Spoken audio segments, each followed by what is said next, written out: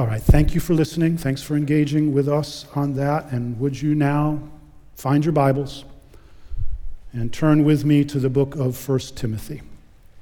Late in your New Testament, 1 Timothy chapter 4. There are actually two places in Scripture that I want us to go to this morning. They're very close to each other in your Bibles, which will make it easy for you, but I've also included them there in your bulletins so that you can have them before you. And there's a reason why I want to see both of these. My original thought was to focus completely this morning on 1 Timothy chapter 4 and on something that it says there so clearly. But as I was looking at that passage again this past week, I realized it's really aimed very specifically at those in pastoral ministry. It's especially a word to young pastors. However, since pastors are to be an example, it's a big part of what pastoral ministry is. What is said here has application for us all, and even more significantly, what is said here specifically for pastors is said elsewhere in the Bible, many times in fact, for all Christians. And one of those places is the second passage I want us to look at this morning. But let's start with 1 Timothy chapter 4. I'm going to read verses 7 through 9. You follow along as I read. This is God's word. Have nothing to do with irreverent, silly myths. Rather, train yourself for godliness. For while bodily training is of some value, godliness is of value in every way, as it holds promise for the present life and also for the life to come. The saying is trustworthy and deserving of full acceptance. The main thing that Paul is saying there is pretty clear. Pursue godliness, Timothy. Go after godliness. Make godliness one of your chief priorities, one of your chief occupations. This is key to you being a good and effective pastor. And not only is it key to good and effective pastoral ministry, I want to help us see this morning that it is key for all of us as Christians. This, the pursuit of godliness, is another anchor for the Christian life. Yes, pursue enjoyment of God through His Word. Read and enjoy God. We saw that last week in Psalm 1. But don't let it stop there. Go after godliness. Grow not just in your enjoyment of God, but in your being like God. Now, every time I say that, I feel a little need to clarify. There are some ways that we will never be like God, no matter how hard we try. You will never be omniscient. We will never be omnipotent. These, what we might call God's divine attributes, what theologians call His incommunicable attributes, they belong to God alone. But God also has moral attributes. He is holy. He is merciful. He is faithful. And He calls us to be like Him in these ways. These are His communicable attributes, ways He wants us to share His likeness. That's what the Bible means when it speaks about godliness. Live your life toward God and let His character shape your character. Be like your Father in heaven. That's Paul's point here. You see it there at the end of verse 7. Rather, train yourself for godliness. Pursue it.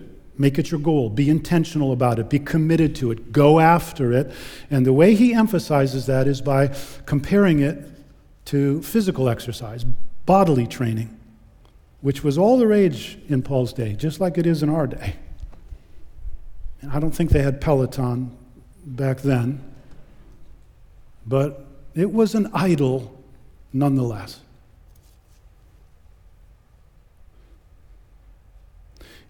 It's seen in the very metaphor that he uses.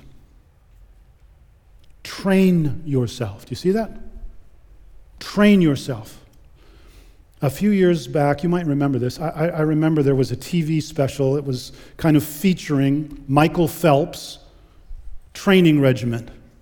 All of the things that he did to help him win who knows how many gold medals. They did this special on him, and they showed that while he was in training, all that he did was basically eat, sleep, and swim.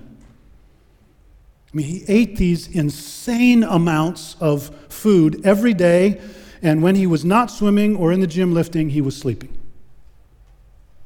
Now, I know that's an extreme, but that's the image that Paul is tapping into here, a focused, purposed training towards some goal. We can sometimes be very focused and very committed to things that have to do with our image or our reputation. Paul is saying, make godliness a focused, committed pursuit. And look at how he heightens this in verse 8.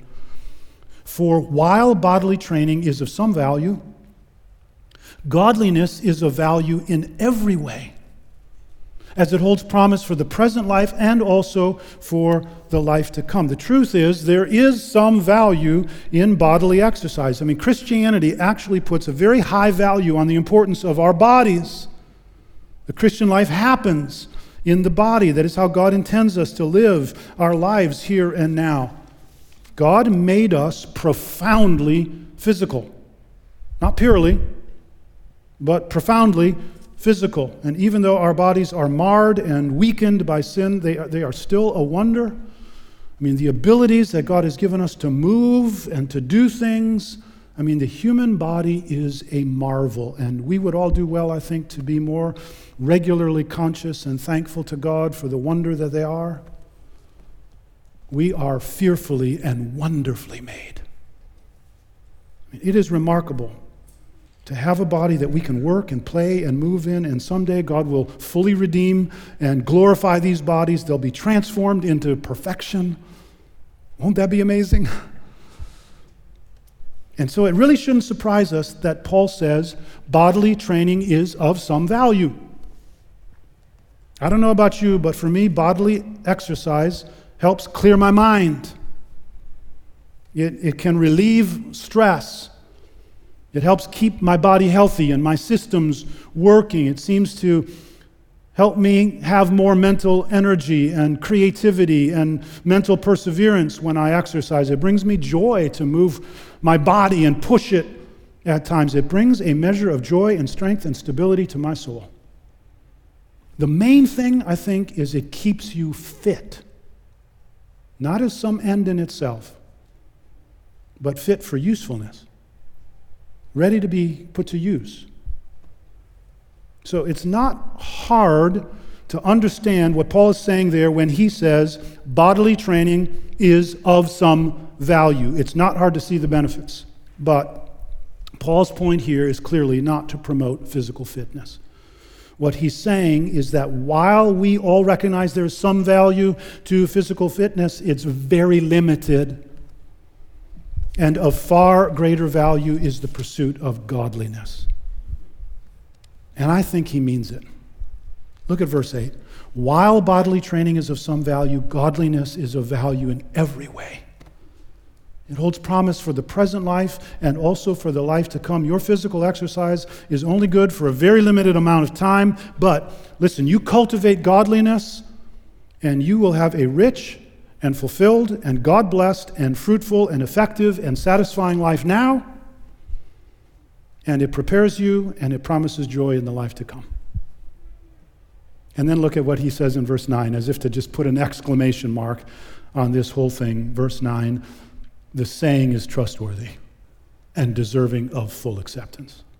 So, Timothy, pursue godliness. Go after godliness. Make godliness a goal. Use every means of grace available to you. Prayer, time in the Word, other believers worshiping and gathering around the Lord's table, having God's Word poured into you. Use confession of sin, use serving others, use accountability, use all of these means to train yourself for godliness. And this is where the second passage from Titus comes in to provide really helpful instruction. So let me ask you now to look at Titus chapter 2, verses 11 through 14. You follow along as I read. For the grace of God has appeared, bringing salvation for all people, training us to renounce ungodliness and worldly passions, and to live self-controlled, upright, and godly lives in the present age, waiting for our blessed hope, the appearing of the glory of our great God and Savior Jesus Christ, who gave himself for us to redeem us from all lawlessness and to purify for himself a people for his own possession who are zealous for good works. Please notice, Paul is talking about the very same thing here. You see that word godliness again. In fact, it shows up in both its negative and its positive forms. Verse 12, to renounce ungodliness, and later on in that very same verse, to live self-controlled, upright, and godly lives marked by godliness, except here, it's clearly addressed to all of us. Verse 11, for the grace of God has appeared, bringing salvation for all people, training us to renounce ungodliness. And we might read that and think, wow, is that even possible? I mean, maybe it's one thing to expect pastors to live like that, but me? Is this possible in my life? And what Paul does here is provide some really helpful truths for us to not just guide our understanding, but to strengthen our resolve to help us go after this. So let me just briefly point out three things in the time we have left here. First, let's make sure we understand the source of this. What makes this even possible, and not just possible, but actual, a reality in our lives. Let's look at the source, verse 11. For the grace of God has appeared, bringing salvation for all people, training us. I mean, let's be super clear here. My pursuit of godliness is not primarily about me trying harder. Now, God calls me to make effort, but it's not primarily about me trying harder. In fact, by myself, I'm sunk. There is still such a struggle with selfishness and other indwelling sin in my life. There can still be such a tendency to resist what is good and pleasing to God. Even though I'm saved, I can still deal with those desires to do what is not pleasing to God. And I know you deal with them too. Indwelling sin is still so much with us and so strong that our own strength is not sufficient. I mean, praise God for the truth of what is said in Titus 2:11 and 12. For the grace of God has appeared, bringing salvation for all people and training us. It's God's grace that is at work. God's help. God's provision, God's supply of strength and wisdom and perseverance. Listen, it's clear on just about every page of Scripture, God must do something to help us. And He does. The grace of God has appeared, bringing salvation. This is perhaps the great truth of the Bible. I don't know why I'm saying perhaps. This is the great truth of the Bible, at least as it relates to us. God saves. God is a saving God. The other religions of the world, they all traffic in fear. They're based on fear. You have to work or do stuff to placate God, to get back into His favor somehow. That's not how it is with God. Our God is at heart a saving God who loves sinners and who has mercy on us even when we hated Him or wanted nothing to do with Him. His desire is that all should be saved. For God so loved the world that He gave His only begotten Son so that whoever believes in Him should not perish but have everlasting life. God, He rescues and He forgives, not based on anything we've done religiously or otherwise. He saves out of His own great heart of love. What does the prophet Micah say? Who is a pardoning God like you? And what does just about every other prophet in the Bible say? God delights in his loving kindness towards us. It is his nature to love, and therefore it is his nature to save and forgive and display grace even when we don't deserve it. And that grace wasn't just to rescue us initially. No, that grace, God's grace, do you see it? It trains us. God's grace is working for us now. He's helping us. Listen, God has promised to be at work all the time in your life if you're a Christian. Through your trials, God is teaching you to pray and depend on him. Through your suffering, God is teaching you to endure. Through your fellowship with others, God is helping you to see areas in need of growth and encouraging us in places where we are growing. Through our worship, God is teaching us joy. What is the source of energy in our training for godliness? It is God's grace, and he loves to give it. Second, what is the substance, the content of this training for godliness? Well, look at what the rest of verse 12 says. Training us to renounce ungodliness and worldly passions and to live self-controlled, upright, and godly lives in the present age. See, there's both a negative and a positive to this training. There's things to stop doing and there's things to pursue. We are to renounce ungodliness and worldly passions, things that reflect more the values of the world and are not pleasing to God. We struggle with all sorts of things like this, right? Every time I say that, I just wonder, can you relate a little bit? It's so interesting. Right here in this book of Titus, Paul is instructing another young pastor, Titus, that he, Titus, has to teach certain things to certain groups in the church. Titus, teach the older men to be sober-minded. Why must he teach this? Because they struggle with it. Teach the older women not to slander or to drink too much wine. Why must he teach that? Because they struggle with it.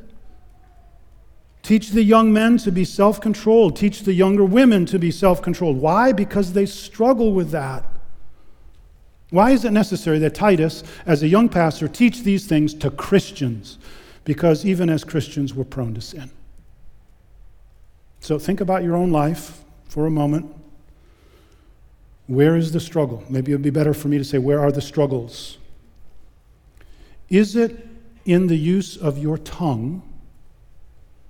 A tendency to gossip, a tendency to complain, a tendency to misrepresent the truth, a tendency to use coarse, maybe even profane language.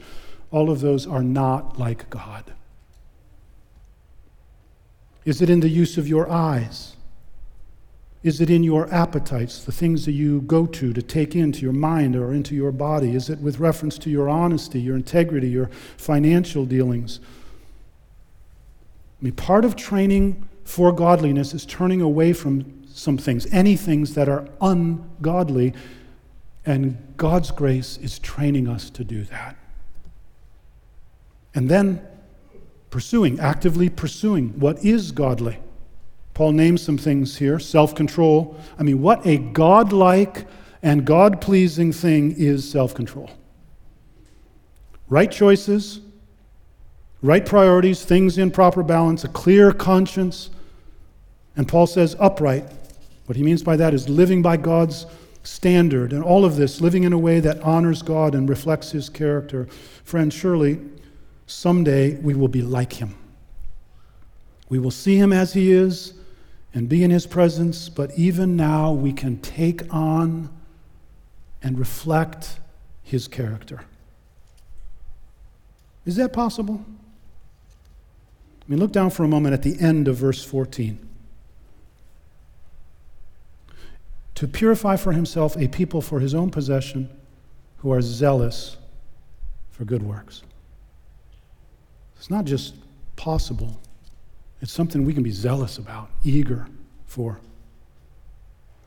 Listen, we all know this is a process. Do not be discouraged as you admit your need for growth. God knows growth is a process. He was the one who decided that this would kind of be an ongoing process in our lives and not some dramatic, just one-time event. Growth is His idea. And it's His grace that is at work. Please notice this. Training us. Training us. All right, one more thing we must see here. We've seen the source. We've seen the substance. Please notice in verses 13 and 14 the motivation. Paul tells us here there are two things that ought to greatly motivate us in our training for godliness. Verse 13, waiting for our blessed hope, the appearing of the glory of our great God and Savior Jesus Christ, who gave Himself for us to redeem us from all lawlessness and to purify for Himself a people for His own possession, who are zealous for good works. So first, we're motivated by what's ahead of us. What Paul calls here our blessed hope, the second appearing of Jesus. Now let's remind ourselves, when the Bible uses that word hope, it's not talking about some, finger-crossing, I hope so, kind of thing.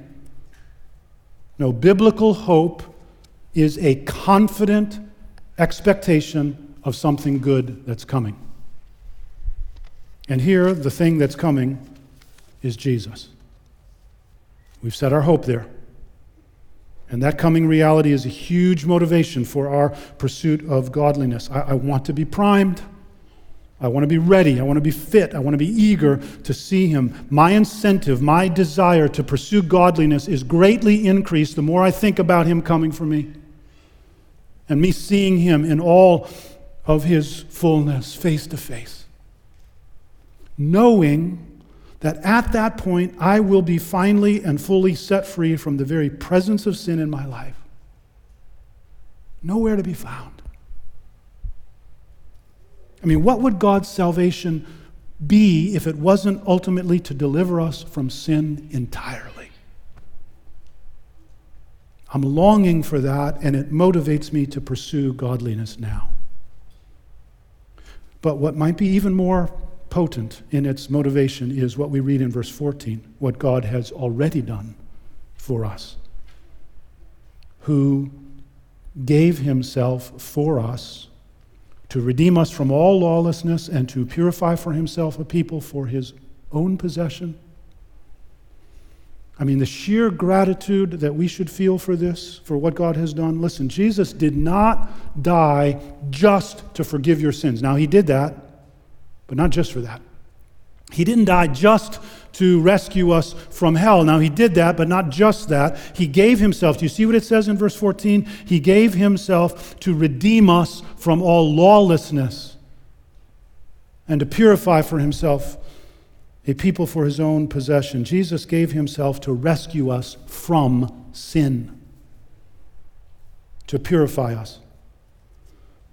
Listen, there is not a sin in my life that Jesus didn't intend to set me free from by His death. There is not a single sin in your life that Jesus didn't intend to set you free from by His death.